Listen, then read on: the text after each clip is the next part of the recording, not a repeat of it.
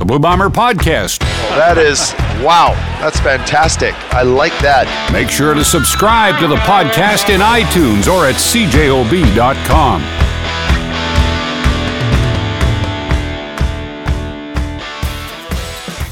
I'm just going to press record. Can you say a couple things? I absolutely can. I am currently looking at a hot, cold foot roller while I'm walking through Walmart because I could probably use some stretching of the underside of my feet. Oh, there you go. Pickleball is taking its toll. Is it DT? Well, physiotherapy for my torn meniscus, yes, from pickleball. So, yeah. Torn meniscus from pickleball. Yeah. This is the person we all hang our football knowledge on, folks, here on the Blue Bomber Podcast. A torn meniscus playing what is arguably the most popular sport on the planet right now, but it's not exactly geared to, like super athletes. Is it, DT? Like, set me straight. Feel free. It's not. It's table tennis and regular tennis kind of put together. Here's the thing, though, and this is a two-pronged thing. One, I cannot let any loose ball get away in any sport ever. And when I was in my 20s, that was fine. So when I was in my teens, it was great. I wasn't the most talented, but man, I would dive out of bounds for loose balls. When you're in your 40s, your body does not react the same to diving for loose balls. Well, we've had this conversation, you were surprised, I think, when I told you I was a wide receiver, a slow white guy, but I caught everything in the 204, and that's because I had the same attitude. Like, there was no ball that was uncatchable. Oh, and sports were just so much fun. You're like, oh, I just want to be a part of this. I want to get going. I want to try to contribute. So when you hit 49 and you're trying to get that ball that's gone deep, in pickleball, you're going to tweak your knee, and your body goes, nope, don't do it. But this is the biggest tragedy. Like, injury to an old man, that's sad in its own way. But so this happened before the Toronto game, and Doug Brown was so excited to tease me. He's like, how many segments can we spend with me teasing you about this? And I thought, well, minimum 2. But then Toronto makes the decision to not play Chad Kelly.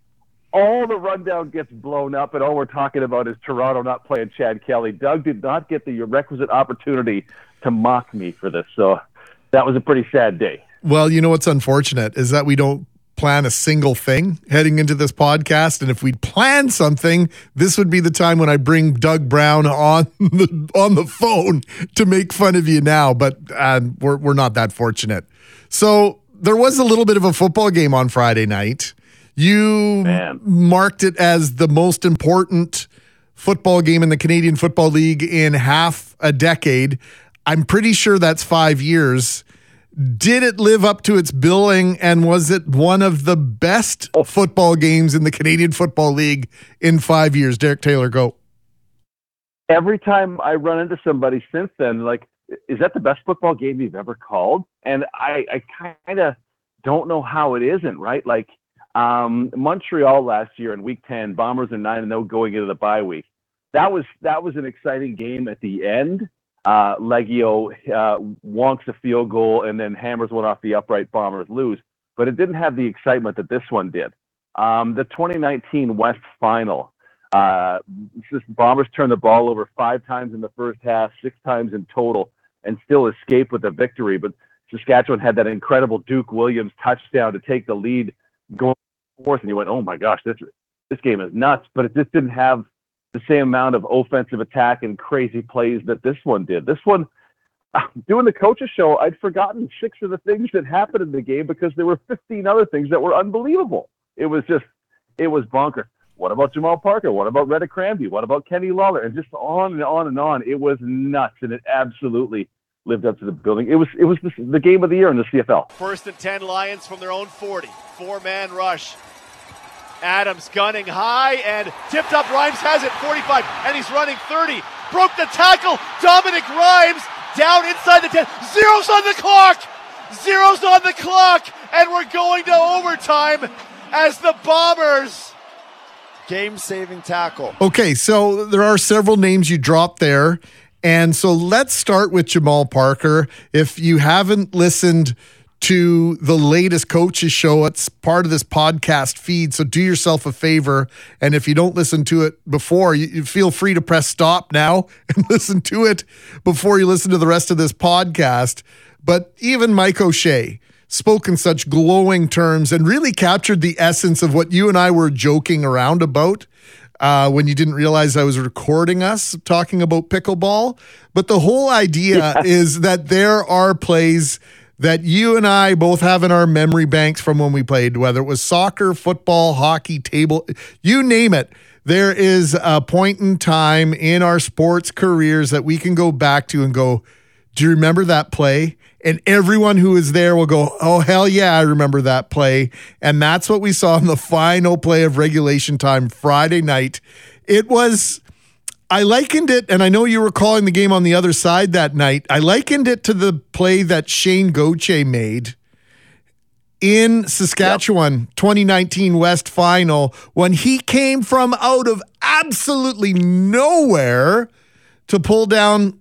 Who is returning the ball for Saskatchewan? You'll know. I don't know. I really don't care. The point is, Shane Gauthier, that play will go down in history as the play that likely saved or started, depending on how you look at it, the Winnipeg Blue Bombers dynasty. Because if Nick Marshall scores that touchdown, it's likely the Rough Riders go on to win that game. Oh, so I had to look because when O'Shea said, one of those plays, it reminded me of how he speaks about the Gauthier play. So that was 20-13, Bombers punting with about 4 minutes to go. So if Marshall does return that to the house because Gauthier is somehow unable to make that tackle, it's 2020 with 4 minutes to go, and the Riders have all the feels in their favor. So yeah, that's an enormous one that you and I, like you said, 30 years from now. Remember that one? That was unbelievable. Weren't you on the other side of that one? It'll be a conversation because it was so crazy. Medlock sends a high spiral kick down to Nick Marshall at the 15-yard line. Hey, there's nobody over here. And Nick Marshall is caught by Gauthier at the Bombers' 37-yard line. They faked out the entire punt cover team of the Winnipeg Blue Bombers. Touchdown saving tackle by Shane Gauthier. Jamal Parker, it absolutely, I mean, this one essentially clinches first place for them. That one, it was in a playoff game, but it wouldn't have won or lost a playoff game. So I think they're pretty equatable. And, Parker, whatever his Bomber future is from here on in, he's got he saved us from Dominic Rhymes hitting that, what would that have been, 62-yard touchdown that cost us first place and made us play the Riders, and then whatever happened in that. Yeah, that would have, now if it had gone the other way, that would have been, not the same as the 13th man in 2009 in the Grey Cup in Calgary by any stretch, but it would have been one of those plays where, oh boy, that was the one that got away, and we never would have known maybe how history would have played out. But we'll put that one in the glove box for an emergency down the road sometime. You mentioned, let me see, Cramdy. Well, look, can we talk about Parker for one more sec? Yeah, talk about Parker for another hour if you want. O'Shea brought up an interesting point in the coaches show about over the course. So there's 8 seconds left. The Lions get that huge return and set themselves up. O'Shea talked in the coaches show about how many times the goal for the defense and the ideal play changes in the course of that play, right? Like, okay, they're going to try to run 2 plays on us, 3 seconds, 4 seconds, and get in the field goal range for Sean White, who's killing it. Okay, let's be ready for that. Oh, they hit us and he's running. Oh boy. Okay. Well, Retta Cramdy, I think in the time I thought Cramdy missed the tackle on him. Why is he trying to strip the football? Kind of went through my mind. Why does he try to tackle him? If Retta Cramdy tackles Dominic Rhymes, they're in field goal range, and bang, Sean White wins the game for them. So Cramdy.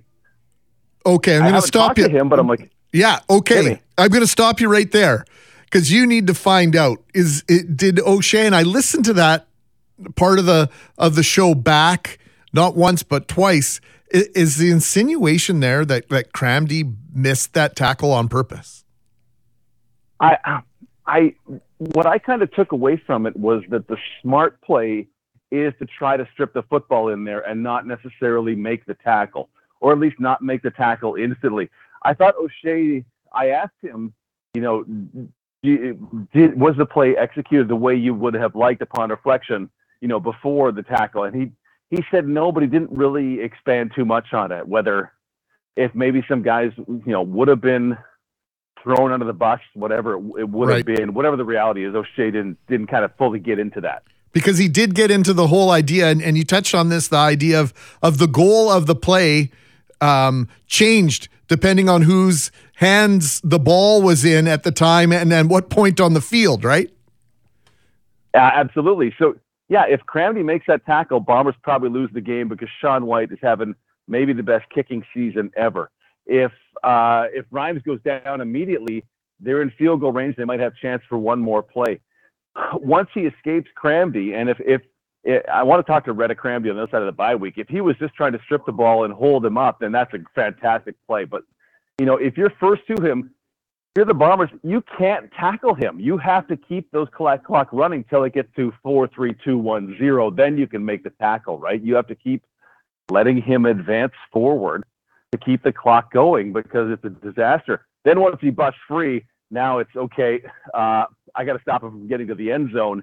And I'm pretty sure the clock will be done, and I will pray that the clock is done when I get him to the ground. But we got to get him to the ground because if not, he's made that Milt Stiegel type play against the Elks all those years ago, right? Of just boom, clock's expired, and he races for the winning touchdown.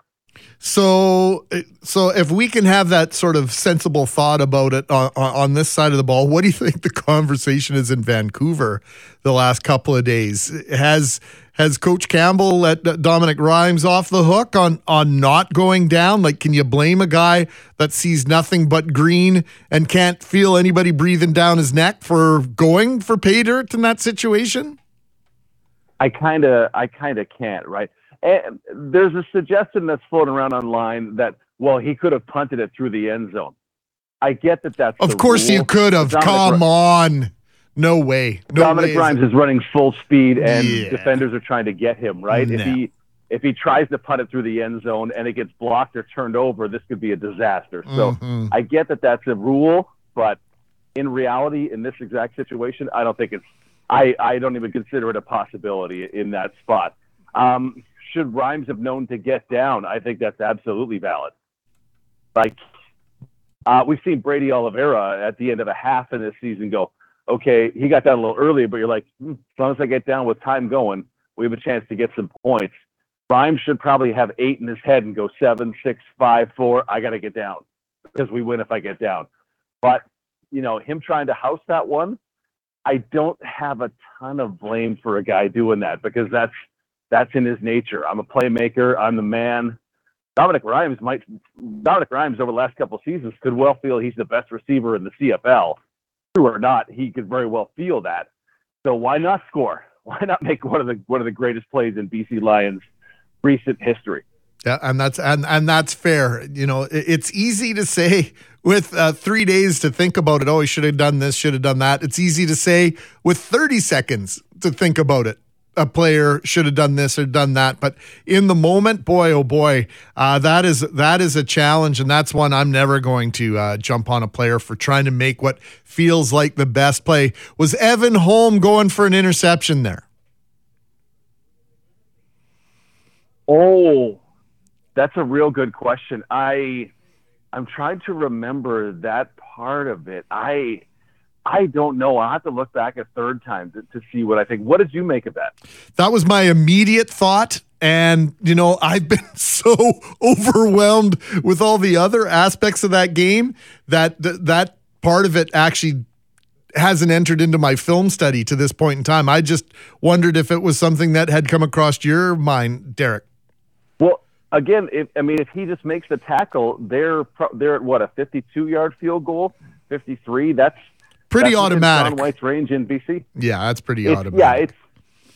But then they still have time for another play, right? To throw another out route to make it a 45-yard field goal or something like that, which might be risky. But yeah, if he was going for the ball, I don't know that I mind it because of the situation. If he's going for the ball and he knows he's got help behind him to make it an eventual tackle, I kind of don't mind it because after that massive return, the Bombers are immediately in a pretty precarious position with the game only tied. How many times have we said, DT, on this podcast? You've said it on the broadcast. We said it off the air to one another. Last year, we sort of knew going into the Grey Cup what this team's weakness was, and it reared its ugly head, of course, on the last play of the game, and it almost cost what this team's blatant weakness is this season. Kick cover teams in particular almost really cost them what was an incredible comeback. If you could have seen Doug's face in that moment as Terry Williams returns it, I believe it was 33 yards. He's just like, can somebody get a tackle? Can just anybody get a tackle? He was just so downtrodden that they'd had this incredible comeback, and there was at that moment a decent chance it was going to be undone by the fact that they have a terrible time covering kicks and punts this season. It would have reminded me, heartbreakingly, I want to say it was back in the 90s, that Texas high school championship game, because I think they were Plano still playing. East and John Tyler. Yeah, right? And I can't remember which team. You probably know which team came back. I think they were down 3 touchdowns, 3 consecutive short kickoffs, 3 consecutive 8-point touchdowns, only to lose the game on what was really a kickoff that they only had to kick in order to end the game. Exactly. It just returns for a touchdown. Goes, oh my God! I feel These poor kids. Like, I'm not laughing at the situation because it was heartbreaking, but it is one of the all-time, incredible and memorable sports calls. Only in Texas can high school football be one of the most memorable things for sports fans, not just in Texas, but across North America. For anybody who doesn't know, 1994, Plano East, John Tyler. Plano East, of course. And watch it. Yes. It's the most improbable comeback undone. It's amazing. It may never be bested in the history of football at any level. I don't know if Kyle Milroy can get us the permission to play that clip as part of this podcast or not. But Kyle, if you can do it, drop it in, my friend. Otherwise, you'll just have to Google that. What was the year? Was it 94? You said 1994. Yeah. Oh my goodness, it's even a little bit further back than I remember it being. Hi everybody, the most improbable comeback you've ever seen. 31 seconds left. Plano East 1st and 10. Ball at the 22. They trail by 4. They've got to have a touchdown. Whitley going to throw. Throws back. He's going to get in. He's in the end zone. I don't believe it. God almighty. They got it. Oh, good God almighty. Positive thinking. Jesus. I don't believe it. Oh, positive thinking. That's all it is. Oh, my. Do you believe it? Everybody on their cars and the radio back to Plano. Y'all done missed the greatest comeback of all time. Of all time. It has to be. 24 seconds left. I done wet my britches. Unbelievable. Well, I'm going to tell you what, Channel 8, Channel 5, whoever them other big boys, they've done packed it in too. They didn't get any of this on camera. We got it. Sell it to them for a premium. You dang right. Sell it to them for a premium. Here's the kickoff. 24 seconds left. Terrence Green boots it high and deep. Going to be all right, just seconds run. Got a crease. Oh, no. Oh, no. Oh, my gosh. Oh, my gosh, no. Come on, no. Oh, gosh. I don't believe it. God bless those kids. I am sick. I want to throw up.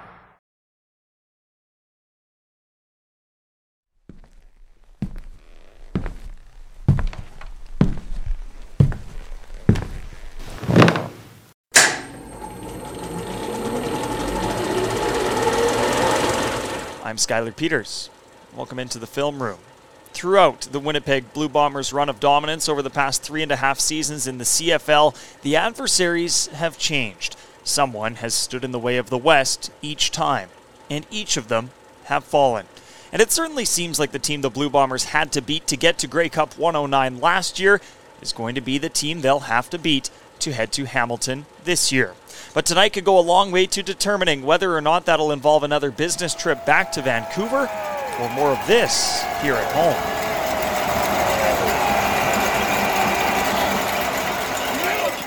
November 13th, 2022.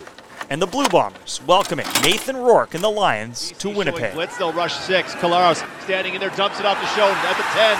Runs around him, Schoen's going to score! Into the end zone! Dalton Schoen, touchdown! Brady Oliveira stepped up and gave the O-line a hand with a great chip block, allowing Zach Kalaros just enough time to throw it over the middle to Schoen, and the rookie sensation did the rest. The Bombers thought they were right on the doorstep again soon after. Whoa! And now it's blocked. Bombers special teams does the job. They'll hop all over it. After review, we have major foul, roughing the kicker. Winnipeg number 47. 15-yard penalty, automatic, first down. Lots of booing from the crowd as Winnipeg successfully blocked the punt, but Tanner Cadwallader hitting the plant leg of BC punter Stefan Flintoff. Punt blocks in the previous years where we didn't even touch the punter, so Yeah. we can absolutely coach it and we can be better at it for sure. The Bombers wouldn't allow BC to do much with that gift, but they soon gave up another. Keon Adams made the tackle. Grant let it bounce. It hit him in the foot, and Matthew Betts makes the recovery. A cold day and an uncharacteristic mistake from Janarion Grant. Antonio Pimpkin would punch it in and tie this game at 6. The Bombers would use a fumble recovery and field goal to get back in the lead column, and then the Lion Killer was ready to make good on his earlier mishap. Good punt from Flintoff. Middle of the field at the 16 is where Grant takes it. 25. Going to the edge. 30, 35, 40. Still alive. 50. Into Lions territory. He cuts back. Janarion Grant needs to get around the punter. Janarion Grant is going to score. And the crowd at IG Field is going nuts. Janarion Grant's second of the year against BC. Now 16-7. And without the offense on the field, the Bombers weren't done making statements. Rourke has time, gunning into a tight, picked off. Winston Rose took it away, forcing the turnover. But the Lions would not go away. First a rouge, then a field goal. And then following a Dakota Prukop touchdown, a 110-yard return by Terry Williams off a missed Mark Leggio convert to get a big 2 points. And more importantly, send a statement that BC wasn't done yet. It left the coach frustrated. I just think there was a lot of plays where it looked like we coached no football IQ whatsoever, and we got to be better. So the Bombers hoping the defense and the run game could hold off the Lions with a quarter and more to go. Just one first down for BC in the second half when they got the ball on their own 13 with 9 minutes left. A promising drive, but it ended in the hands of the other guys. Rourke steps up. He's going for Rhymes. Jump ball.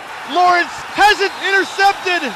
But the Bombers would soon turn it over on downs. And on 3rd and 3, the Canadian phenom delivered. Straight drop, 4-man rush. Looking inside the end zone, it's Hollins, and he walks into the end zone for the touchdown. Alexander Hollins gets the touchdown, and it's 28-19. The Lions would still need another. And the Bombers would give them that opportunity. Rourke with the football, starting a drive from the 14 with 90 seconds to go. A season-saving scramble on 3rd and 2. And again, with no time left on the clock, closing time. And that will end the game with the tackle by Dietrich Nichols. BC made it exciting, but the back-to-back Grey Cup champions will get a shot at a 3rd straight. The drive for 3 straight, alive and well.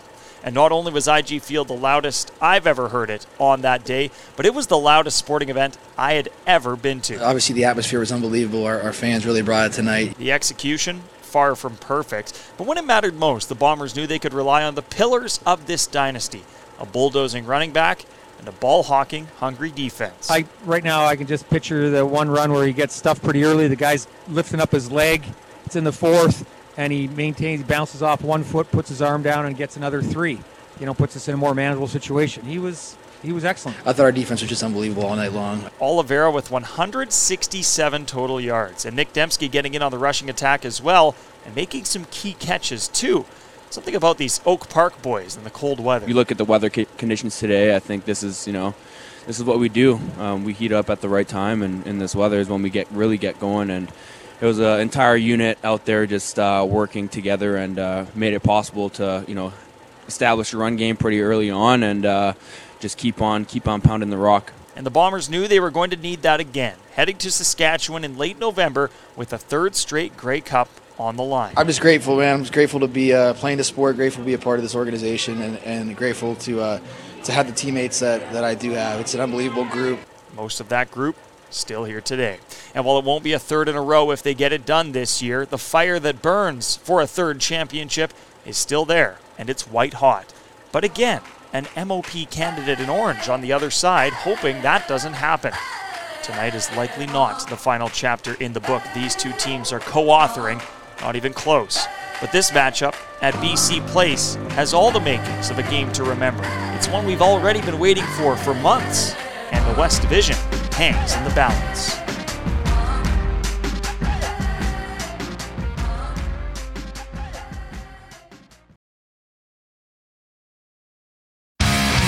Back to this game and the win that almost never was. And that's the thing about classic games like this, DT, because the Bombers may have been more likely to lose this game after all than they were likely to win it at halftime or maybe even at 1/4 time, let alone 3/4 time or with 4 minutes left.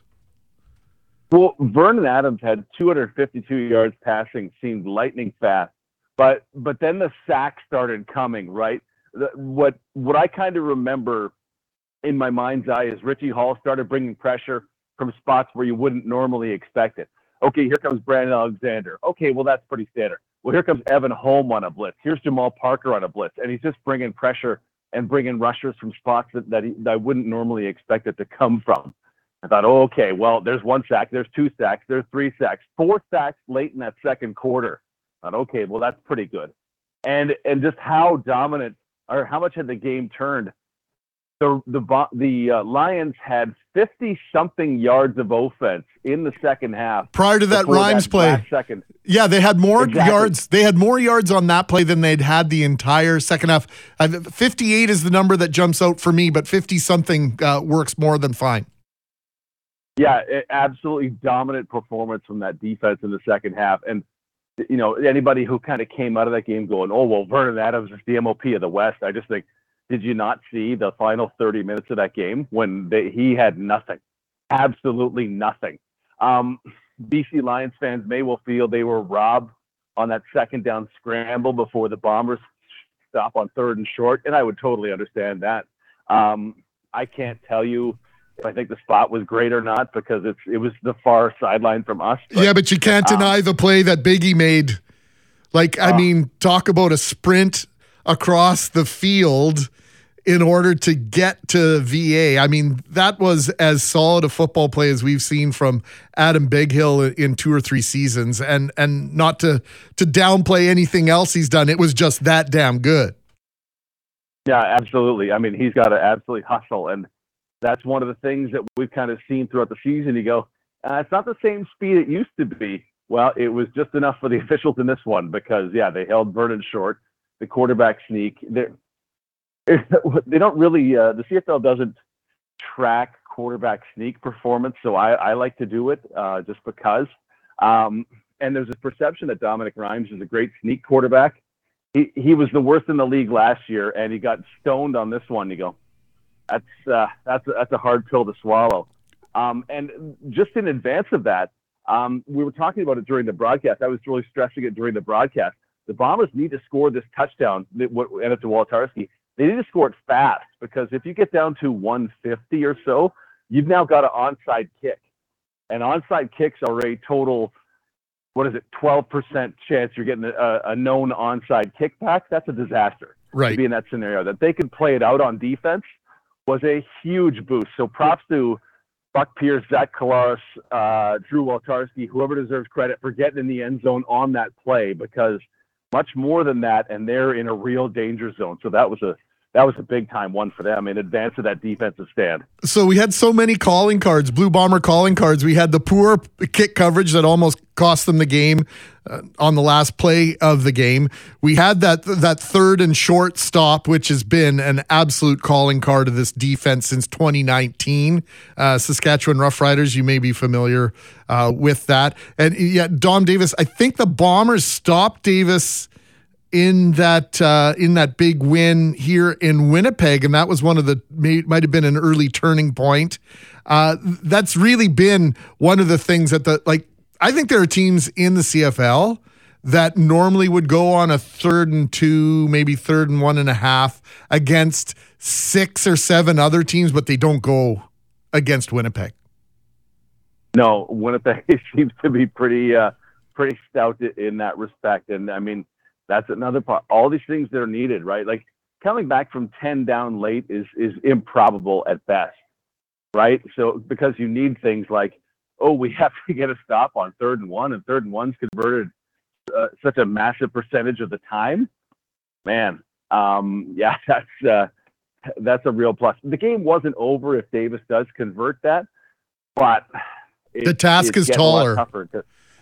Yeah, because they can kill another 46, 40, and they punt the ball at the very least, seconds. Right? And maybe they get close enough. Yeah. Like there's just so many elements that go into that: the time, the distance, and then of course the flip of field position with the punt. Like it was just, you had a sense, at least I did, that it was going to take a Blue Bomber turnover in order to sort of flip that script so immediately. Because let's face it, we've just been talking about the fact that how, easily the Bombers could have lost this game, and a big part of that were 3 turnovers, 2 plays that Zach Collaros on fumbles. Like you go, what just happened there?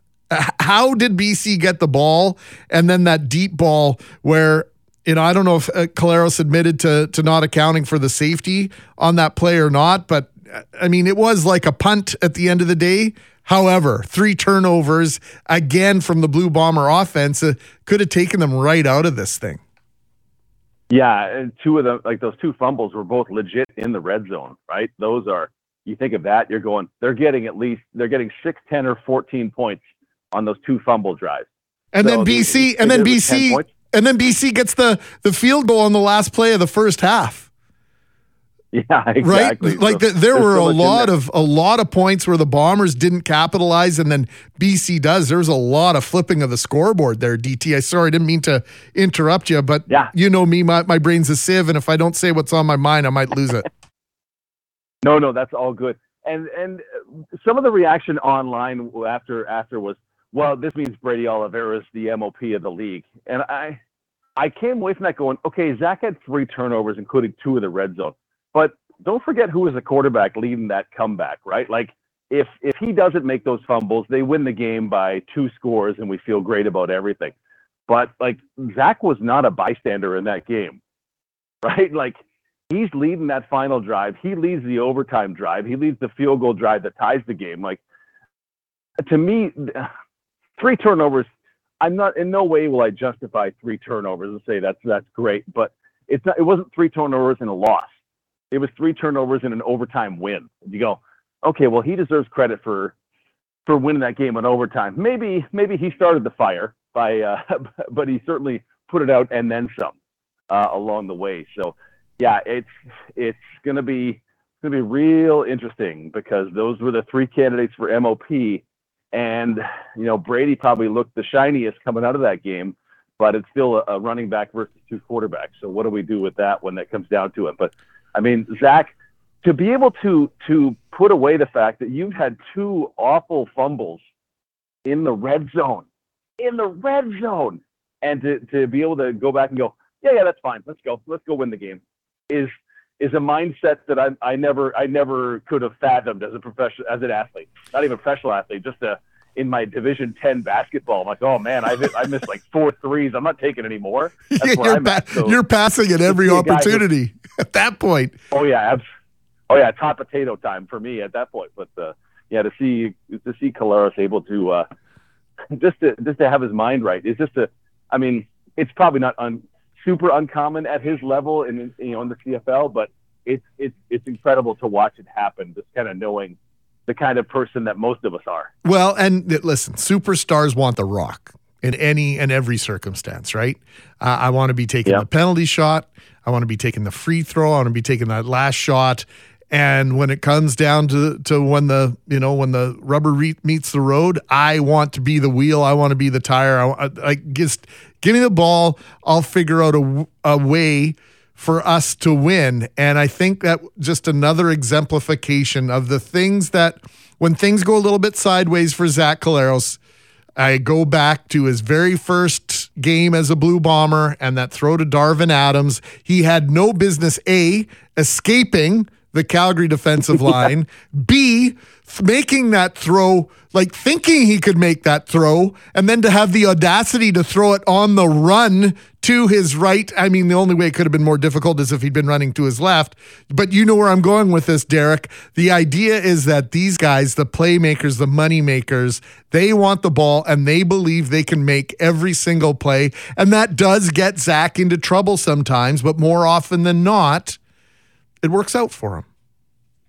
Yeah, what is he now? 32 touchdowns passing for the season. Like, it gets them into a lot of great spots as well. His desire to just make every single play, and it's getting held against him this year because I believe, and PFF_Bryson kind of confirmed it. Like, he doesn't have as many what they call turnover-worthy plays, balls that should be intercepted by the defense, as he did last year. It's just that more of them are being taken away. It's just bad luck on Zach's part. He's having, in my mind, a better season than last year, but luck is working against him when it worked for him last season. So he's still, there's no quarterback in the league you want going into the playoffs more than Collaros. You can say Chad Kelly's having a great year. You can, but Zach Collaros has won Grey Cups, and he's been to multiple Grey Cups over a long span of time back to Hamilton, right? So as much as 3 turnovers felt bad and it almost cost the Bombers the game, they pulled at the victory, to me, in large part because of Zach Collaros. There were a bunch of tremendous performances. Kenny Lawler, a big receiving game, plus a vital pass interference called. Wolotarski with the touchdown and an illegal contact drawn that kept, was that in overtime, but kept it alive. Dalton Schoen before he got hurt. Brady Oliveira more than 150 from scrimmage. Like Willie Jefferson got his first sack in 9 games, right? Jackson Jeffcoat was a force. There were a ton of dynamite performances in a game in which I kind of left thinking, man, with how tilted that field was in the Bombers' favor in the second half, I left that game going, yeah, you know what? I think they're by a good margin better than the BC Lions. I don't know what happens in the West Final, but I left that game going, yeah, they can run the BC Lions if they want to. I think the key, and all the names you just rattled off there, when you win championships, your best players are your best players. And there's these cliches we throw around, and I always love Paul Maurice. When it comes to sports cliches, he would say, guys, they're cliches for a reason because they're true. Yeah. And, not all of them, but most of them. And the best players having to be your best players is one acumen I always stand behind. Yes, can you win games when your best players aren't your best players? Yeah, but are you more likely to win if all your best players show up and give you grade A performances? Absolutely. And that's where I just have to just tip my hat again to this Blue Bomber defense. I know it would be easy to overlook the way they played based on a couple of explosion plays, but you mentioned it. Like, after halfway through that second quarter, the Blue Bomber defense was epic. Like, they shut down that potent BC offense. And I just don't know if you can say enough about the work of not only the defensive players and Richie Hall, but just, again, the Blue Bomber management, Danny McManus in particular, right? Ted Gavia, they go out and they find these guys like an Evan Holm, like a Jamal Parker, who come in injury situations or come and unseat a veteran and just go out and are integral parts of a defense, either for parts of a single game or over the course of an entire season. It just continues to blow me away, DT. Yeah, they tried to get after Parker, right? And we talked about, in the week leading up to the game, we talked about how diverse a crew of receivers that is for the BC Lions. From 5'10", 177 Lucky Whitehead to 6'5", 230-pound Javon Katoy. Like, they went after Parker, who's 5'8", 5'9". They went after him with 6'5", Dominic Rhymes. 6'4", Dominic Rhymes. Yeah, and Parker's 5'6", 5'7" in his shoes, I think. Yeah, and Parker was absolutely up to the task. Oh, you want to jump all this? Yeah, too bad. The final play, you want to jump all this? Well, my 5'11" buddy Evan Holmes is going to come over and help me out. You're going to try to post me up, but I'm going to fight you for position, and Evan Holmes is going to be here to help break it up. And you go, yeah, it's still to me a back six that can be got. But I mean, at this point, we're 16 games into the season. They've allowed if I'm not mistaken, it was certainly leading into the game. I think it is coming out of the game. They've allowed the fewest opponent offensive points this season. That's under 300, under 20 points a game, man. Yeah, it's not perfect. It's not 2021 when they absolutely just suffocated teams. But it is the best in the league. Yeah. It may not be perfect. It may give us some nerves as we approach the playoffs in the West Final, and then a Grey Cup presumably against Toronto if they get there. But it's pretty good. And when it decides it's time, like just think of the times that they've just went. The tap was wide open and they just shut it off. Like Cameron Dukes leads a couple touchdown drives last week, shut it off after that. Calgary, the opening play of the meeting in Winnipeg. Here's a 36-yard run, 33-yard run, whatever it was from Dedrick Mills. And they just went, yeah, we're done with that. You guys Edmonton did the same thing. Yards. Kevin Brown, same thing. Right? Yep, absolutely. Yeah, I was like, oh, and there's no way Kevin Brown's getting anything. At 22-0, they just shut off that Edmonton team, right? They went, yeah, we're done with this. We're tired of you doing this to us.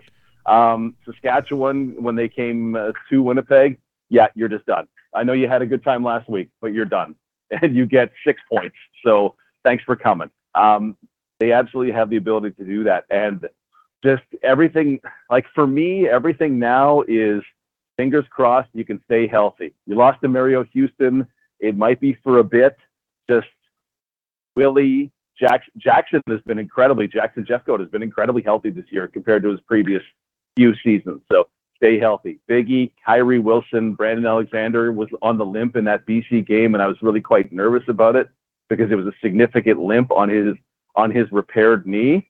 Just stay healthy. Stay healthy, and people will be on Toronto, but I like I've said before, I think both teams at 100% playing their best game on a given day, I think Winnipeg wins. So stay healthy. Whatever you do from now, stay healthy. Reddick Ramsey, I always forget to put him in that group as well. Canadian is just playing out of his mind and never ever should have been flagged for pass interference at the back of that end zone on Friday night. That was just a horrible call. And BC Lions fans, you can take that, you can stuff it in a sock because that was not interference. That was so weak. But you know what? That might have helped the Blue Bombers down the road after all because, the officials sort of set the bar rather low in terms of what is contact with the receiver and what is interference. And so sometimes you get some of those too, right? Well, and that was the rare time I don't mind challenging in the first quarter, right? It was second down. It was a play that if it stands, they're guaranteed a touchdown from the one. They're virtually guaranteed a touchdown. And if the challenge overturns the play, they're going to have to kick a field goal. I'm like, I love keeping your challenge for the fourth quarter because the stakes are so much higher then. But this one could legit take 4 points off the board at a time where BC is absolutely flying. I don't mind this. Wow, you all of a sudden, it's like you jumped into the room with me all of a sudden. Oh, see, my headphones just said goodbye without any particular warning. So now you sound directly into my phone. No, now you sound spectacular. So we're going to wrap things up in just 2 seconds here because two players I need to ask you about. And then, of course, next week we'll set things up for Saturday against Edmonton Elks. And that game's not a slam dunk in my mind. Edmonton has been playing a lot better. They didn't beat Toronto, but Trey Ford, I think, has got some things figured out. And so we'll break that down next week on the podcast. But Janarion Grant, him coming back into the lineup, I know he didn't break one for a touchdown, but he just jumped in there and gave you exactly what you needed every time he handled the ball, including that touchdown, their first touchdown on offense, and just something comforting. He's like He's like an old comfy pair of shoes, right? It's like, oh, long lost friend. It's so nice to see you. And he just jumped right back in and made an impact all over the field, really. Yeah, his return numbers weren't great, right, compared to his averages. But but who are you comparing him to? You're comparing him to himself, which isn't fair. Yeah, exactly. Which, his first game back, but you're sure he's catching the ball, right? That's a big one from the Greg McCrae time. Was McCrae seemed to have some problems. He seemed like he double caught a lot of things. Oh, now I got it. McCrae or Janarion, you feel like this is rock solid, and there's the potential that something's going to go good. It didn't go. I mean, there weren't any big broken ones this week, but fear for Edmonton and Calgary coming down the pike because something's going to come. And then to get him involved on offense. At the time, Doug Brown first said it, and I totally agree with him. I didn't love the play on which he got hurt, right? Where the little pop pass where he's jetting across the formation and turns it up between the tackles. I don't love that for a guy that's that size. So get him on the perimeter. Best of luck to you trying to guard this guy on the perimeter. He's in the flat, bing, bang, boom, let's go. Get it out there, and he's into the end zone for the touchdown because, man, I don't know if it's any better than other teams do, but these Bomber receivers just love taking a guy downfield and planting him into the dirt. Like, they love blocking downfield. And Grant's into the end zone. He gets the touchdown. He gets everything back, right? He gets the rhythm of everything after one game, has another full week to heal up, and then 2 games before another bye week, and then the playoffs. Beautiful time for Grant to be back, and to get him into the end zone. I hope it was a big boost for him, but it's certainly for us as fans, right? It was a huge boost. Okay, and then the last name I'm going to throw out before we wrap things up today, number 3, Thiadric Hansen. And you talk about Jackson Jeffcoat being relatively healthy. Well, he's played a lot of football this year. What role do you think Hansen can play in terms of spelling off Jeffcoat? And yes, you're going to lose something, but Hansen brings a certain something whenever he's on the field as well, in my mind, DT. Talk about number 3. Yeah, it's elite athleticism and a high motor, right? And you love that. And the fact that, so now they're probably going to go the rest of the way carrying 4 defensive ends with Jefferson, Jeffcoat, and then behind him, Thiadric Hansen and Anthony Bennett, right? You go, okay, that's great because Willie doesn't need a lot of snaps off, but if you can get him a few, I feel like that can only help him in the long run when it comes to the fourth quarter. Jeffcoat has been the guy they rotate off throughout the season. So get him some time off because, man, every bit of energy that guy stores up for the next time he's going to goon Jarrell Broxton, the tackle who was having a rough time, it looked like, for the BC Lions.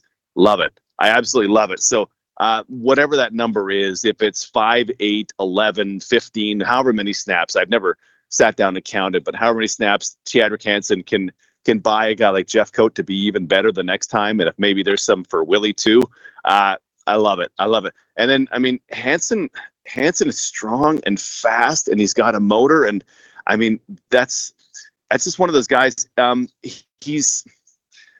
I don't want this to be taken as criticism, but he's like a 70% Matthew Betts, right? Matthew Betts is elite on that end, leading the league in sacks, and he's an incredible athlete with this ridiculous motor. And you'll see them go together. To me, Hansen is kind of on that spectrum of having both those qualities. And God, that guy loves playing football too. So it's such a boost to have him back.